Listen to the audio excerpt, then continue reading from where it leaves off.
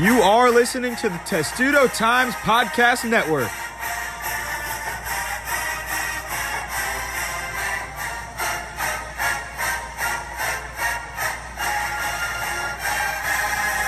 Hey, everybody, and welcome back to the Testudo Times Podcast. We are back on another Wednesday for a fantastic crossover season podcast.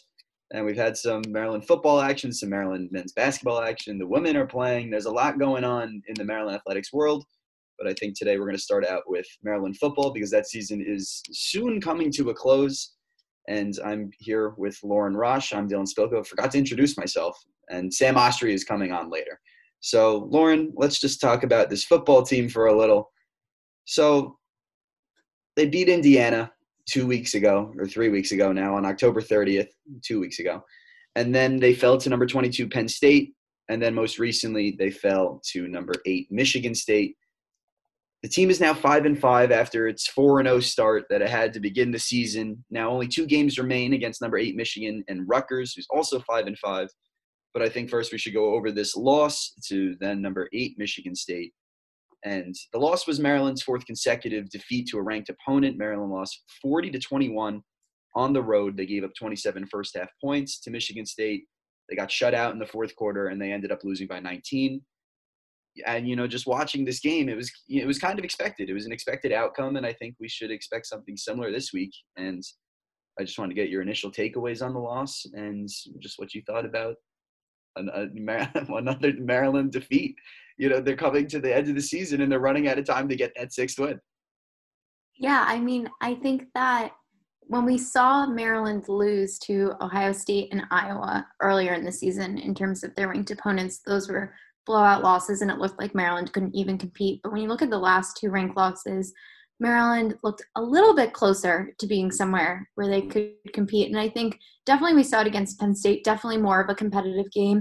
Michigan State, a little less competitive, but still it never really felt like Maryland was completely buried until the end there. And so I do think that there is kind of maybe Maryland is progressing in the right direction. However, they still haven't been able to do enough to get that 6th win. Looking ahead, since they beat Indiana, they had multiple chances to, get that 6th win, and chances are slowly dwindling. So when you look at kind of the road ahead, having number 8 Michigan State coming up is a really big opportunity for Maryland to maybe change the narrative, flip the script a little bit on what people think of them. But realistically, when you look at it, it really might come down to that Rutgers game in which both teams are trying to get that 6th win still after having multiple opportunities. So I think the how the last 2 ranked losses looked were a little bit more in range than maybe the first 2 were to Ohio State and Iowa. And perhaps it means Maryland is kind of trending in the right direction of being able to compete. However, it seems like they're not necessarily in the place to completely pull off the upset yet. Yeah, you talk about them competing.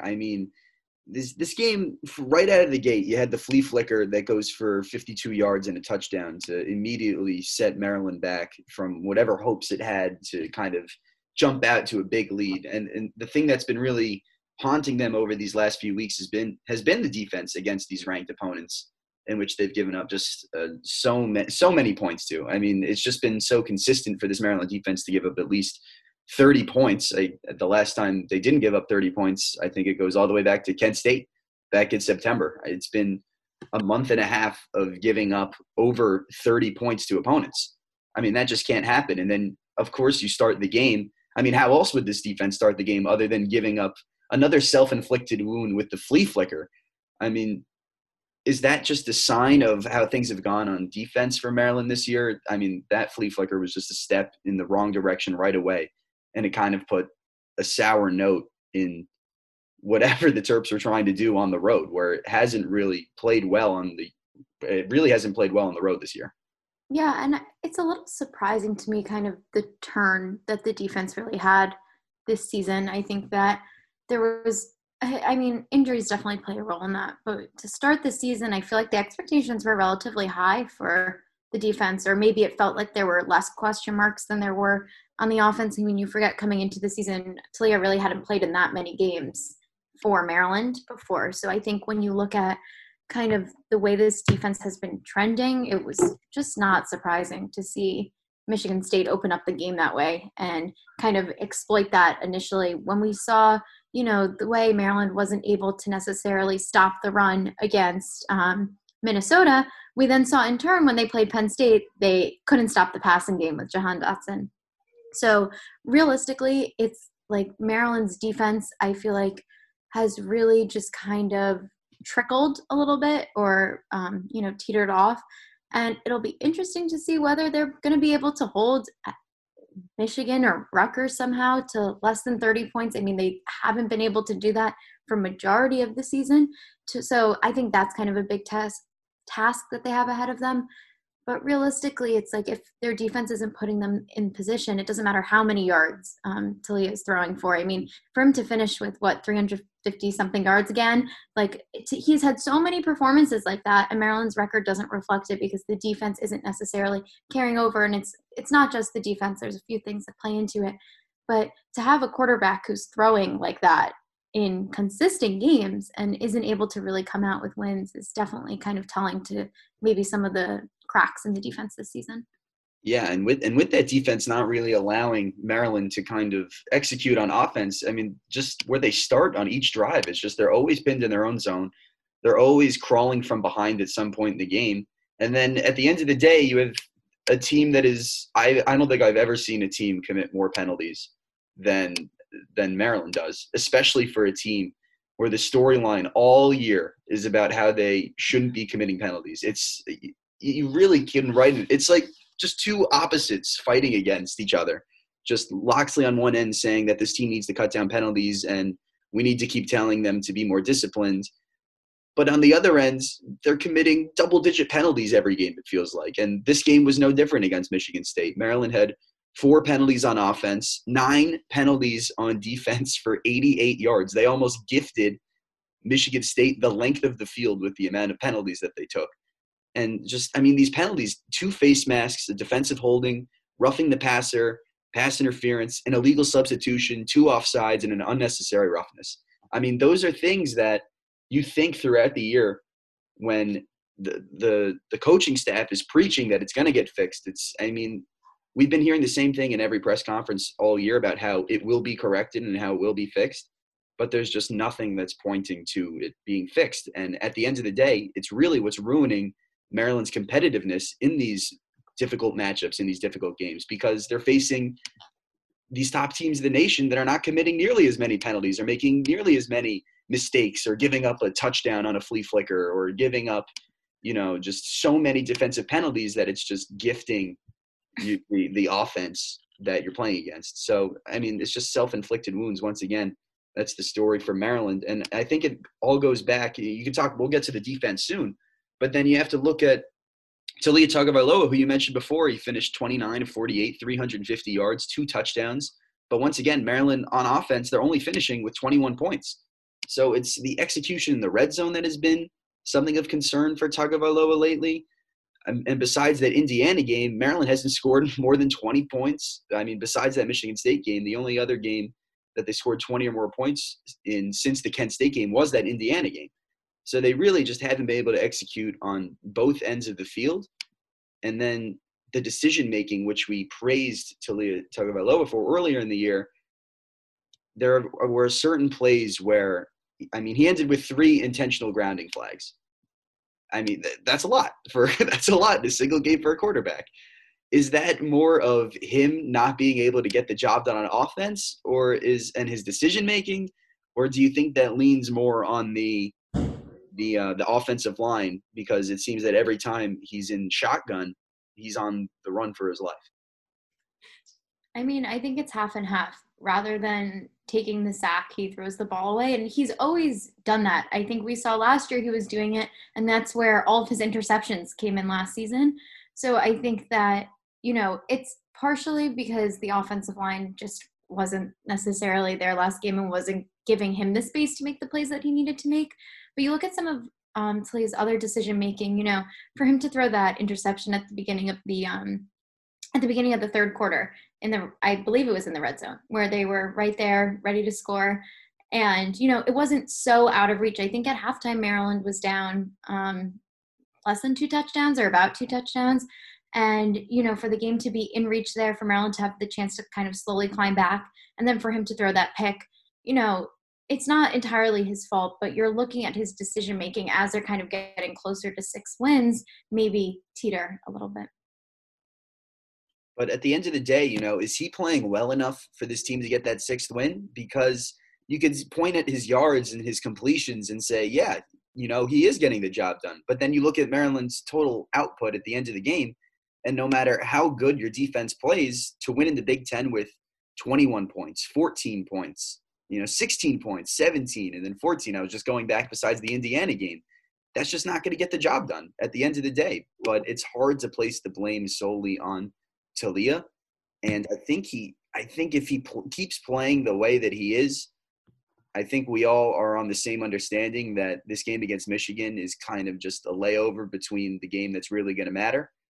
And I think if Tagovailoa plays the way he's doing the last few weeks, ever since that, I would say, the Iowa collapse, I think that they have a good chance to beat Rutgers. But, there's just so many different areas of this team that have been prone to make mistakes and have been prone to have bad games that I'm just not sure that they can pull it all together. But just by how Taulia's playing, I would say that they have a decent shot.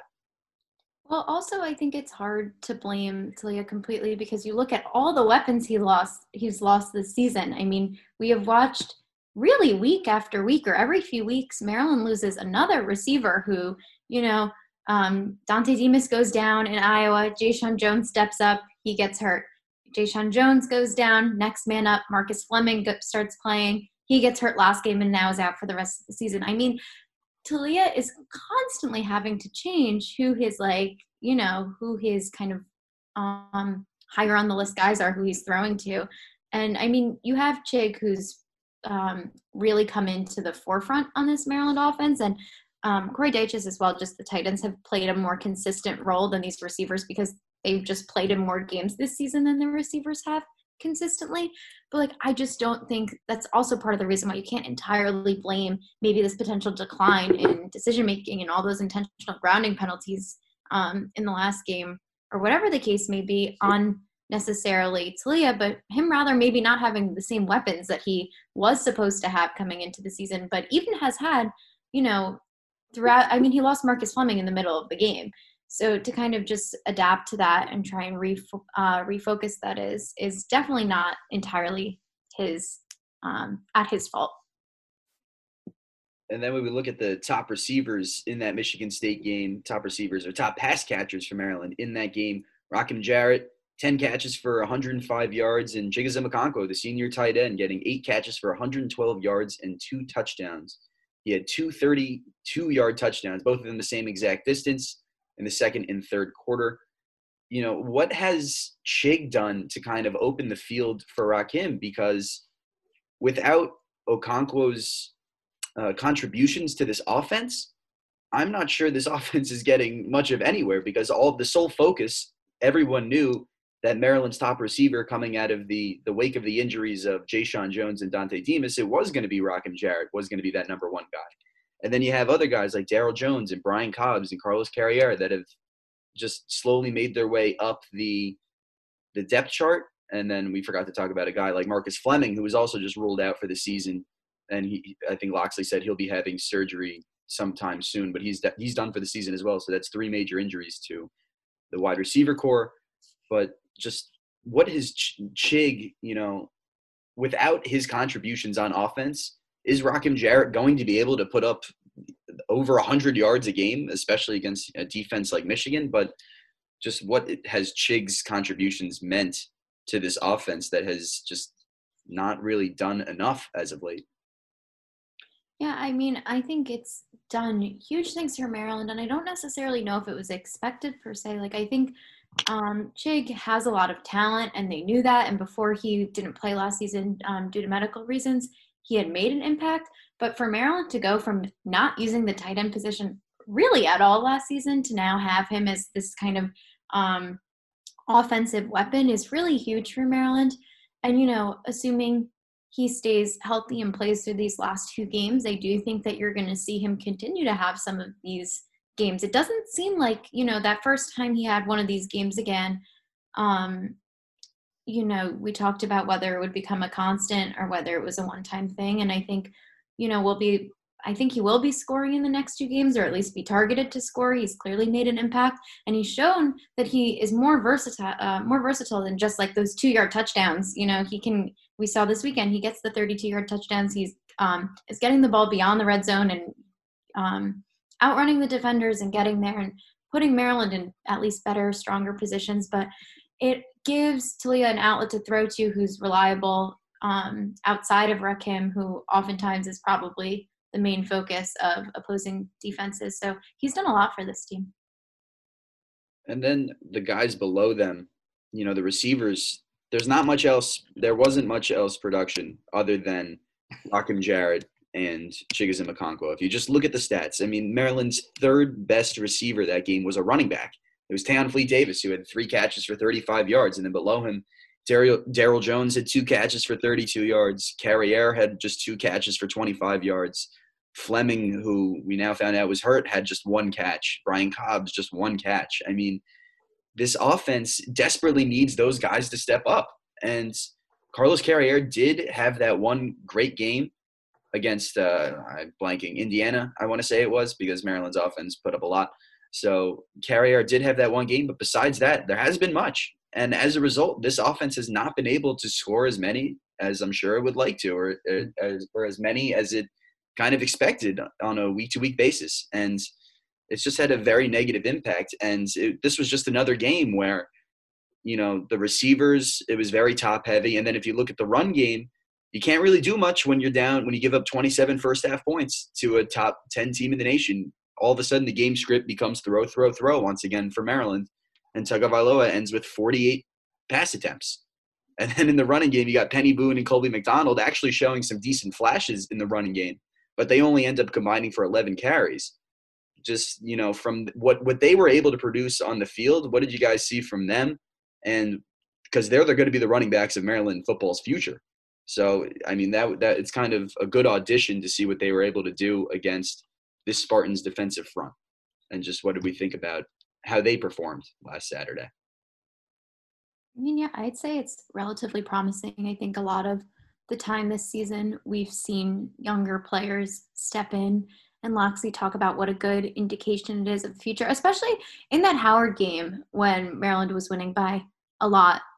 Loxley kind of switched up the lineup, and we had the chance to see some of these younger players and how he said after the game what a great indication it was for Maryland's future. And I don't necessarily disagree with him. I think that, Penny Boone, Colby McDonald do have a lot of potential for if Maryland had the opportunity to run the ball more, if they weren't, if the defense wasn't putting them in positions to throw the ball so much and, try and catch up in that manner, then I think we'd be seeing a lot more action from them. But ultimately, I do think that the 2 of them have been relatively doing what they're supposed to for Maryland, and it is a good indication for the future. So I'd love to bring in Sam Ostry, who has finally joined us for the wonderful podcast. Sam, thank you so much for hopping on. And I want to ask you about this Maryland defense, this Maryland football defense that has struggled so mightily recently. Peyton Thorne went off against the Terps for Michigan State. He ended with 4 passing touchdowns. Kenneth Walker, 30 carries, 143 yards, 2 touchdowns for what is surely going to be a close Heisman race with how he's playing. And the Spartans go 8 for 13 on third down. They finish with 481 yards. It seems like a broken record with Maryland's defense giving up nearly 500 yards. With 2 games left remaining in the season, Sam, where do you see this defense going from here? And is there a road back for them? Is there a way that they can possibly recover after giving up 30 straight points over the last 5 or 6 games? As always, every Wednesday. Sorry, I'm a little late. But when you talk about the defense, the big thing that is really struggle. I mean, they've struggled in the recent weeks, but the big thing they really struggle with is giving up big plays. I mean, it's time and time again, week after week, where they're just giving up monster plays to the opposing offense, and we saw that very early on with that flea flicker that Michigan State ran. So So, I mean, it's really just the explosive plays that they've really struggled to give up, whether it's running backs breaking loose for a big run, or against Penn State. When Penn State, it was tie game, they were backed up in their own 20-yard line or so, and they threw that slant route to Jahan Dotson, who went off for 85 yards, and the game was over from there. So, I mean, it's really just when you talk about these mistakes, it's giving up these big plays, and they're really struggling to contain them. And it just puts the offense in such a difficult position when they're depleted. The offense is depleted. Their weapons aren't what they were to start the season, and they just have to catch up in terms of all these points that they have to put up because their defense has really struggled to stop opposing teams from scoring. And now I think that's enough about that game. So Maryland drops that was its 10th game of the season. Maryland is now 5-5, and then looking to next week, they will be taking on Michigan, another top 10 team that the Terps will face. And this team they're obviously not a walkover. They're one of the best teams in the country. They're in the top half in the Big Ten in scoring offense, scoring defense, and they have the second best rushing attack in the Big Ten. This is going to be another difficult game for Maryland to try to win, and that's why they're probably going to be double-digit underdogs in the shell. So they're probably, realistically, they're likely not going to come out with a win in this one. I think that's just a common understanding among Maryland football fans and media alike, and that all of a sudden this game is going to leak over into that game against Rutgers, which I'm sure we will get into next week unless Maryland pulls off some crazy upset against Michigan this Saturday on Senior Day. But from what we've seen against Maryland, against top-ranked opponents in the nation, what do they need to do to win, and can they win? Yeah, I mean, first, it would be a monumental upset if they could. And if they somehow get that 6th win against Michigan a week early than everyone is expecting them to have a better opportunity to, with Rutgers the last week of the season, I mean, that would be a shocker and really probably the best win of Locksley's career, I would say. But they're going to have it. Like we've just talked about this defense and how much they've struggled to give up big plays. I mean, this is a really balanced Michigan offense that likes to control the game early with the run game, and then they can deliver in the pass game too. So, I mean, it's a balanced offensive attack that Michigan poses, and Maryland's going to have a tough time stopping them. And, I mean, they're just one of the best teams in the country. They've put very complete performances together. People might have expected them to be undefeated even going into the last week of the season against Ohio State. Obviously, they dropped that game to Michigan State, which many people thought they were in control of throughout the game. But so it's going to be very challenging for Maryland to pull off this upset. I don't see how they're going to do it realistically unless Talia and the offense have an unbelievable game and put up like 40 plus points probably. But I don't see that happening, and it's going to be a tall task this Saturday.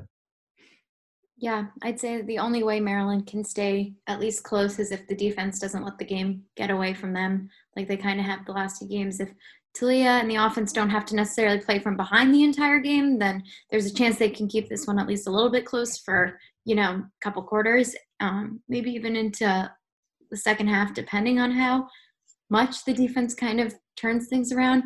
But I don't disagree. I think Michigan's a really well-balanced team, and that, it would take a lot for Maryland to pull off the upset at home.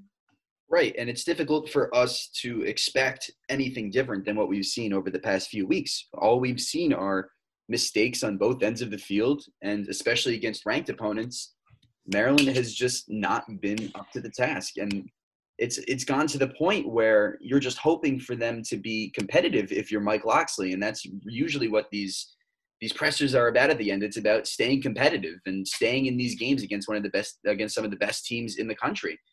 I mean, they played Iowa. They lost by 37. They played a ranked Ohio State in Columbus, and we saw that one in person. They lost by 49. Then number 22 Penn State, they lose by 17. And then Michigan State, they lose by 19. It's just endless double-digit defeats for Maryland against these ranked teams, and it's just hard to expect otherwise. So everyone's just waiting for them to finally win a game that they're not supposed to win in the Big Ten, and it hasn't happened yet in Locksley's career, where they're really coming in as big underdogs against some of these top opponents in the Big Ten, and more specifically the Big Ten East. And it just hasn't happened, and it doesn't. I mean, this would be the game that would be winning a huge game at home where they're not expected to win at all. But I don't think it's going to happen this season, and Maryland fans are going to have to wait another season to see if they'll be able to get that big Big Ten East win next year. You're right, and the fans are just waiting for it. And then at the same time, you look elsewhere in the Big Ten, and you see teams like Illinois and Rutgers just absolutely bouncing back from horrible seasons as programs, and all of a sudden they've got like 5 wins and they're on the edge of a bowl game, something that Maryland's been trying to do since 2016. So it's just, I don't know, it's just hard to see these other big teams, even like a Purdue.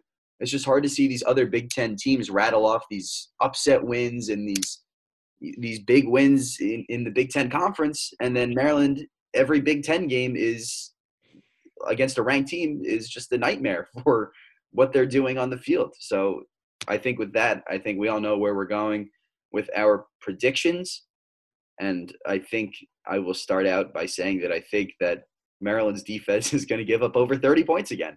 I don't think that anything is going to really change this weekend, and I think Michigan scores around the 40-point mark, somewhere around there, something with what Michigan State did, and I'll say 42-17 Michigan.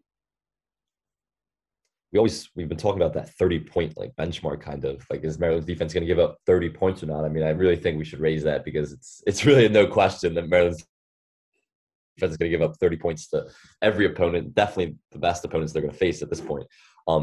Loxley joked at the press conference yesterday. He was like, he kind of put in the, he wanted to put, obviously he was kidding, but he wanted to put in Michigan's head, like, oh, they have a big game coming up after. Like, because Michigan's playing Ohio State. A lot of people saw this game originally and was like, this could be a lookover game and maybe a trap game for Michigan. But at the same time, the conversation around Maryland football is already on Rutgers. It's like this week isn't even being played for either team, because they both these teams have huge games coming up the week after, which will be the last week of the regular season. So, I mean, I don't see how Maryland's going to win this game, even with that. I think the spread is 15, I saw. I think Michigan will cover that. I'll say 42-20. And I'm not so far off. Last week I was relatively close, and I like the same score this week, so 42-24 Michigan. Yeah, nothing wrong with consistency. So I liked it. Yeah, consistency. Consistency is always key. So we got our predictions in. We got Michigan winning big, scoring over 30 points again. You know the deal with Maryland football against ranked teams. So now I guess we could go into Maryland men's basketball, which is near a polar opposite of what Maryland football has been able to do. Maryland moved up 1 spot in the AP poll last week. In the basketball world, they are now the number 20 team in the nation. They are off to a 3-0 start. They beat Quinnipiac, George Washington in the Ricky Lindo Jr. revenge game. And then most recently, they beat Vermont in a 68-57 win. What are our initial – you guys were both at that game. I was covering the football game. You know, that first half, what went wrong for Maryland over the first 20 minutes of that game where they found themselves down 36-32? Because to me, it just seemed like the offense just looked a little one-dimensional, and there were some bad shot selections that led to that deficit. Yeah, well, first, I mean, they've been tested so far early in the season, and they've come away with a few wins, but I think that's a good thing moving forward. I mean, they don't schedule the toughest non-conference matchups because they have such a daunting schedule when they face Big Ten opponents. So, but it's a good thing that they're getting tested and they're facing some adversity and not just blowing some lesser teams out early on. What went wrong in that first half, and really what's gone wrong all season for their offense, is they can't make shots right now.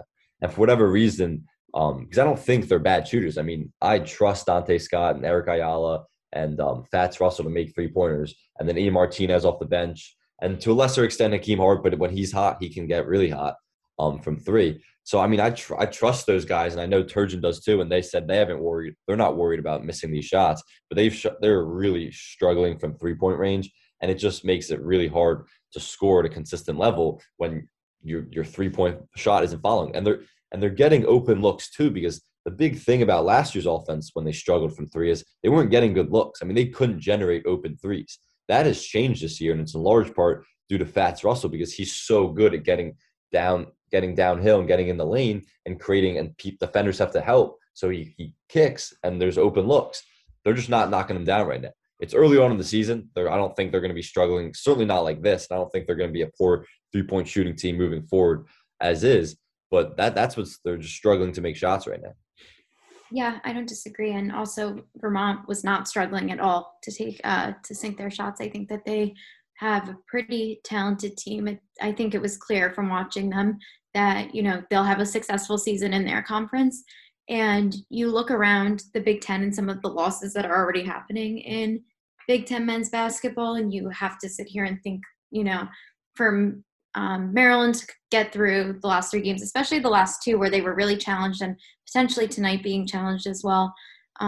It does do a lot for this team for them to be able to face adversity so early on as such a new team. I think Eric Ayala was hitting upon it after the last game, but most of a huge portion of this team is brand new, and the chemistry, whether it's great as they're talking about it being, or it's as great as it is, as they say it is, there's still a lot of gelling that has to be done, and playing in games is different than practicing. So for them to be tested as early as they are is really great. And, I agree with Sam. I think that Maryland's biggest struggle right now is shooting, specifically shooting from deep. We keep seeing it. And Coach Turgeon said something about it yesterday, how, Fats Russell really does do such a great job at distributing the ball. And right now, maybe he doesn't have that many assists, but it's not because he's not looking for them. It's the shots aren't going in. And that's where his assists are not coming from. But he's getting the ball out to most of these guys. So I think once Maryland kind of sharpens up their shooting and is able to hit some of they're getting plenty of attempts, plenty of looks, but just none of them are sinking. I think after the first couple of games, or I think the first going into Vermont, Maryland, I think, made just 9 of 37 attempted 3-point shots. So 37 attempts, 37 opportunities, 37 looks. You make just a few more of those and you're already, beating opponents by a lot more and kind of running away with it. So it'll be interesting to see if how kind of throughout the rest of non-conference play, especially some of the more challenging opponents in non-conference play, if Maryland is kind of able to rework, I guess, their shot and figure it out. Yeah, and another thing on shooting real quick, their best shooter and their best overall scorer is Eric Ayala, and he's shooting, I think 23% from 3 right now. Again, it's not a concern. He's a good 3-point shooter. He can score the ball pretty much at will, and he's a 3-level scorer. He can get downhill, he can pull up, and he can knock down the 3 ball, but he's really struggling from 3 right now, and it really just starts at the top. So, when he starts improving, I think you're going to see everyone start improving. And Maryland shooting in that first half against Vermont, in which it did find itself down 4 going to half. You look at the shooting overall, 2 of 11 in the first half from deep, 11 of 34 from the floor. And then the story of the first half, it was kind of just everything colliding together, especially with how Ben Shungu played for Vermont. He was unbelievable in that first half. He finished with 20 points on 8 for 12 shooting, 3 of 5 from 3. And if you just look at that score at half, just straight on, you say, okay, Maryland had a bad shooting half. But their defense was actually very good from what I noticed. From what I was watching, their defense was sound. They weren't really giving too many open looks. Sometimes you just get overpowered by a player in college basketball. And this time it was Shungu who really came out and played in that first half. And he finished with 20 points at the end of 20 minutes. What more could you ask from him? And then the Terps' second half adjustments is really what ultimately won them the game, because Shungu only had 7 points from there in the last 20 minutes. Maryland gets the 68-57 win on their home court. And then at the end of the day, you talk about making shots and shooting and all of that. But for someone like Dante Scott to end this game with 4 points on 2 for 10 shooting, on 0 for 5 from 3, he was one of, if not the best Terp last year, just on both ends of the floor. Are we concerned at all with how he has been playing, or is this just a confidence thing? What is going on with Dante Scott, and is his breakout game soon going to come? It's too early to be concerned. I still think he's the best overall player on this team. He may not be the best scorer, but I think he's the best overall player in terms of everything he brings to the table. I think a breakout game is coming, but what I've seen from him so far is he's forcing a lot, especially early on in the games. And I think if he lets the game come to him a little more and just gets his buckets through the offense, they run things through him a lot, I think he'll have a better time. And he's playing well defensively still. He got blown by a couple times by Shungu last game, but he's really a great rim protector kind of, when he's good in help positions and he comes over, and he had a couple good blocks last game. So offensively, I think it's going to come. he just can't force as much as he has been. I think Turgeon, he said it kind of subtly, but he was like, some guys are trying to like do too much or force things. He didn't say in specific names, but I have a feeling that's who he was talking about, Dante Scott. But I'm not really concerned. I mean, he's a great player, and I think you're gonna see him come into his own, especially with the new pieces and how they're trying to work everything through Q down low and with Fats as the primary point guard. So I think it's just an adjustment, but I think you're gonna see him come into his own fairly soon. Yeah, I don't disagree at all. I don't think that there's anything necessarily to worry about. And I think as with many of the players on the team, especially him and Hakeem Hart, it's just about kind of growing with this new starting lineup and figuring out, how to, play to their personal strengths while also complementing the strengths of everyone, all the other moving pieces to this.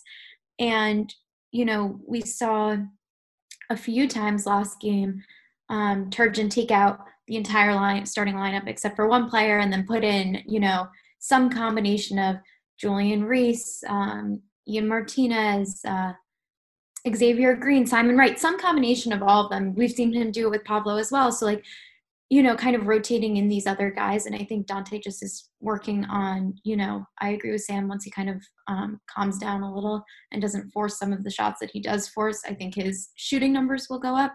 But I don't think there's anything necessarily to worry about, just because I think he has the ability to be a more consistent player, as I think we did see last season. And that'll come just with time and adjustment. Yeah, and then real quick, Dylan, you just you talked about the defense earlier, so I just want to say something about that. I mean, Maryland has had in the past some really great half-court defensive teams, especially last year. I mean, that's really what carried them, because they were a bad offense last year. It was their half-court defense that carried them. And this year, I think, can be very similar. I mean, they're going to be a high-powered offense. I think you're going to see that come along as the season goes on. But I think their defense is going to be great. You saw that in that second half. I mean, Turgeon called those last 10 minutes last game against Vermont like some of the best 10 minutes he's ever seen one of his teams played, which really is maybe it was a bit of a hyperbole moment for him, but like this, he's had some great defensive teams. So that's some high praise. And one of those adjustments they made was on Shungu, was they were just switching everything. And they like Fats Russell's an undersized point guard. He can move his feet, and he's brilliantly quick. And so he's a good defender. Dante Scott, we talked about his defense. Xavier Green off the bench, who played a lot of those crunch time minutes because he's such a great perimeter defender. And then Hakeem Hart's a much improved defender from last year. I mean, he's gotten bigger, he's gotten stronger and taller. And so we're seeing some of those improvements pay off in his defense. So I think this is going to be a great defensive team too. You saw last game when they're locked in and they're in sync on defense. I mean, they can do some special things. Yeah, and I think that defense, which is definitely, I mean, the team is clearly just not at reaching their full potential yet because it is so early in the season. But I do think once that defense comes together, I think we're really going to see the transition game be a really big factor for this team. I mean, they have the capability, I think, to be one of the most effective teams in transition maybe in the nation. I mean, they have a guy that's as fast as lightning with Fats Russell. They got a monster in Qudus Wahab, who is very good at moving up and down the floor. He's definitely no slouch when it comes to moving in transition. And you got guys like Eric Ayala, who's a pure scorer who loves to take it to the rim, and Dante Scott, who's the same way. So I think once this defense really comes together and you start seeing this team start to force more turnovers on their opponents, they only forced Vermont into 7 turnovers. I think once they start getting into that, they start forcing teams into like double-digit turnovers, I think they're going to start getting double-digit points off turnovers in return, because I think they are talented enough and capable of reaching that mark. And now I think that we can just sort of look ahead with this team so far. Maryland's 3-0 record, and now they're going to play tonight, actually, which is why we're going to have to cut this off slightly short from our normal podcast time. But Maryland men's basketball is going to play George Mason tonight, another 3-0 team. They're a pretty talented A-10 squad, and they got some pretty good faces on that roster. And if Maryland wins tonight, it will be their 8th straight 4-0 start. So, Maryland's had a couple different leading scorers over the last couple of weeks. So along with our predictions for this upcoming game before we close off, I also want to give our leading scorer projection for this game for Maryland, because that seems to be changing every game, and there's always Lauren's making faces, but we're going to do it anyway. So I'm going to go ahead and say it's going to be Q who's going to lead Maryland in scoring tonight. I think that the first two games are really evident as to how much they really want to work inside, and I don't think that Maryland is going to really rely on Russell and Ayala to shoot 34 shots a game. That's what they combined for against Vermont. I think they work it back inside, back to Q, what Mark Turgeon likes to call him. So I think that Maryland comes out with a 10-point win at home, and I think Q is going to lead this team in scoring. Scoring predictions. I mean, Q's an interesting one. I think you saw last game against Vermont that they doubled him a lot, and he struggled with the double team, which is, natural. I mean, he obviously has proven to be a great player, and he's a force inside, and you really can't have him in single coverage, or he will be able to score in that low block. So teams are going to start doubling him. I think you should see that tonight. And Turgeon wasn't so comfortable with him getting double teamed, so he kind of pulled him off the floor for a little bit. Last game, I don't know if he's going to be the leading scorer today. I think Ayala's going to have a good bounce back game. I think he's going to have a good shooting game. So I'm going to say him. I am going to make a prediction. I think Maryland's going to lose tonight. I just think the way they've been playing and shooting the ball, and it's they could have had 2 losses in their last game, and I think it's just going to break down tonight. And again, I think their offense is going to improve, and their shooting, it's not something to be concerned about because they will be better, but I think those struggles continue tonight, and it feels like they're on the edge. The line, I think it started at 12 or something. I think it's down to 9.5 now. It's continuously going down as we approach opening tip, 3 hours away here. So I think they're going to lose. I mean, we saw Michigan lost to Seton Hall, obviously a great Big Ten team. I don't think it's an indictment on how the rest of the season is going to go. But George Mason's also a very good team. They play with a lot of pace. They're going to compete for the A-10. They may even win the thing and make a tournament appearance. So I think George Mason's going to be Maryland tonight. I'm going to say 70. Yeah, I'm going to say 70 to 65.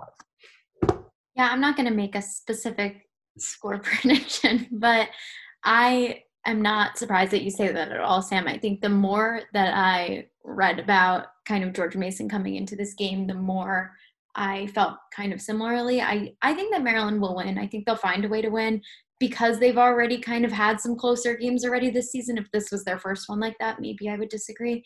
But George Mason has had, 3 20-plus point victories over 3 teams in a row. Their top shooters are shooting incredibly well. I think well over 50% from the field, from deep, whatever the case may be. And I think that Maryland will win, but I think they'll only win. I think they'll win by less than 10 points. I think it'll be a really tight, close game. And I wouldn't be surprised if Q had a stronger game tonight than he had against Vermont, because he was talking about the other day having practicing the double team more, and Turgeon was talking about how he felt he didn't prepare him well. But I'll go with someone different than both of you, and I think that Fats Russell will again play a really large role for Maryland. He's really quick. I think in transition he's so important, and I think that Maryland is going to win tonight. Maryland's going to have to be forcing turnovers. And I think that Q will be able to, that Fats will be able to score off those turnovers in those quick transition moments and come out the leading scorer. All right. So Maryland men's basketball will look to be 4-0 tonight against George Mason. We will have to resort to talking about that next week on the podcast. So thank you guys so much for listening. We talked about Maryland football and their quest for 6 wins, and Maryland men's basketball and their undefeated start. So thank you so much for listening, and we will get back to you next Wednesday when we are all home for break. So we will all be back for a Testudo Times podcast next Wednesday, and thank you so much for listening.